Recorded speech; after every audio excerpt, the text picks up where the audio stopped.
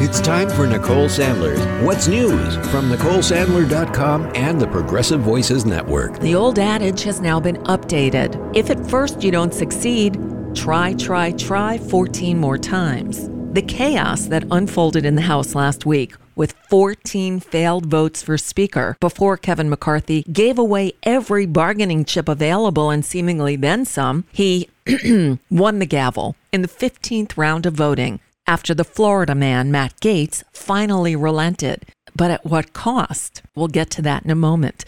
When the 15th vote ended and McCarthy finally was declared winner, it fell to the new leader of the House Democrats, Minority Leader Hakeem Jeffries, to introduce McCarthy and hand over the gavel. Jeffries used the opportunity to deliver an epic speech detailing the literal ABCs of the difference between today's Democrats and Republicans. House Democrats will always put American values over autocracy, benevolence over bigotry, the Constitution over the cult, democracy over demagogues, economic opportunity over extremism, freedom over fascism, governing over gaslighting, hopefulness over hatred, inclusion over isolation, justice over judicial overreach, knowledge over kangaroo courts, liberty over limitation, maturity over Mar-a-Lago, normalcy over negativity, opportunity over obstruction, people over politics, quality of life issues over QAnon, reason over racism, substance over slander, triumph over tyranny, understanding over ugliness, voting rights over voter suppression, working families over the well-connected, xenial over xenophobia, yes we can over you can't do it, and zealous representation over zero-sum confrontation.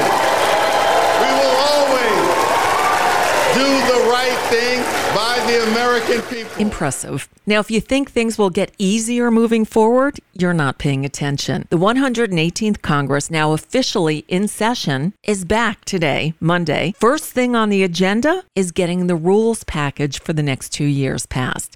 But many of the demands that McCarthy reportedly gave into weren't his assurances to give.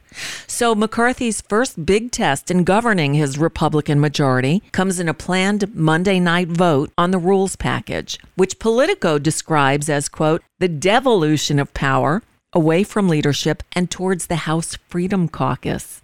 They're cautioning that if Monday night's vote goes down, the entire project unravels. And McCarthy can only lose 4 votes. That's a tall order considering the makeup of the Republican caucus. In a somewhat related story, did you see what happened in Brazil over the weekend? Supporters of former Brazilian President Jair Bolsonaro broke into the country's congressional building, Supreme Court, and presidential palace on Sunday. Brazil's newly elected president, Luiz Inácio Lula da Silva, described events there as barbaric and said a lack of security had allowed Bolsonaro's fascist supporters to breach barriers set up by the military. He also emphasized those responsible, quote, will be found and punished, as police made at least 400 arrests in that first night alone.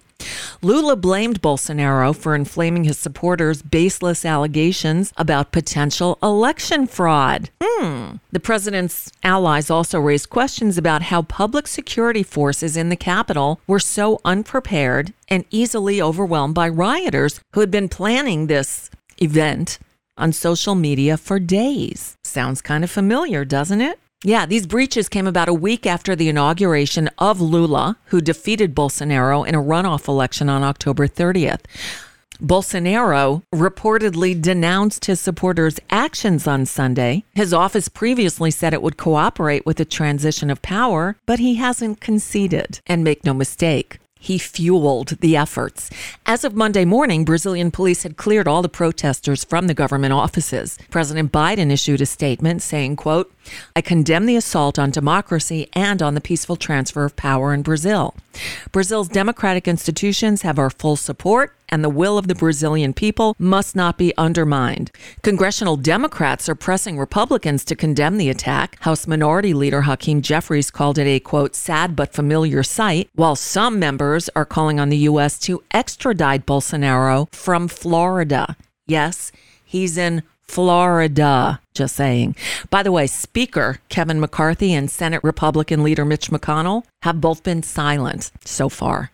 Closer to home, President Joe Biden visited the U.S.-Mexico border on Sunday, his first official visit as president, amid record levels of border crossings. Biden's visit to El Paso appeared largely focused on enforcement issues and speaking with border enforcement personnel. His flight was met by Texas Governor Greg Abbott, who gave Biden a letter outlining what he described as chaos on the border.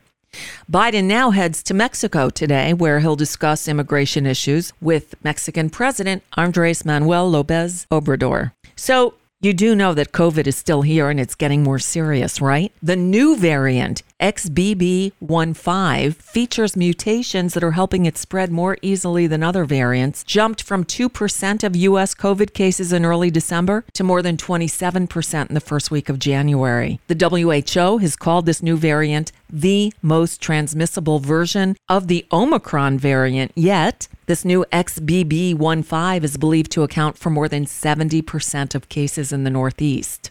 There's no evidence that it's causing more severe illnesses than other strains, but it has caused a new problem for public health officials as fresh misinformation blaming vaccines for the rise of the new variants is spreading thanks to people like, Elon Musk at his new Twitter. Get vaccinated and wear a mask. And that's just a bit of what's news for now. I'm Nicole Sandler. If you appreciate these reports and the Nicole Sandler Show, I hope you'll consider making a contribution. My work is listener supported, and I can't do it without your help. Find out more at NicoleSandler.com, and please click on that donate button. You've probably heard me talk about my dog Jackson. He's my baby boy. And as he's gotten older, he's gotten really finicky about eating. He used to get so excited about food, he'd literally spin. Well, not anymore. In fact, I often have to spoon feed him to get him to eat. Well, no more. Not since we started feeding him fresh food made with whole ingredients, backed by veterinary science. It's Nom Nom. Now, I actually tried making food for him myself. I'd cook up big batches of chicken or beef with vegetables and rice or potatoes, but without knowing what I was doing, he wasn't getting the vitamins and minerals he needed, and certainly not in the correct balance. That's all changed now with Nom Nom. Go to trynom.com, trynom.com/sentbynicole. They'll ask you some questions about your pup and tailor a specific amount of individually packaged Nom Nom meals and send them to you. By using my special URL, trynom.com/sentbynicole, you'll get 50% off of your first order, plus free shipping, and it's a great way to help support this show too. Again, that's trynom.com/sentbynicole. Plus, Nom Nom comes with a money-back guarantee. If your dog's tail isn't wagging within 30 days, Nom Nom will refund your first order. No fillers, no nonsense, just Nom Nom.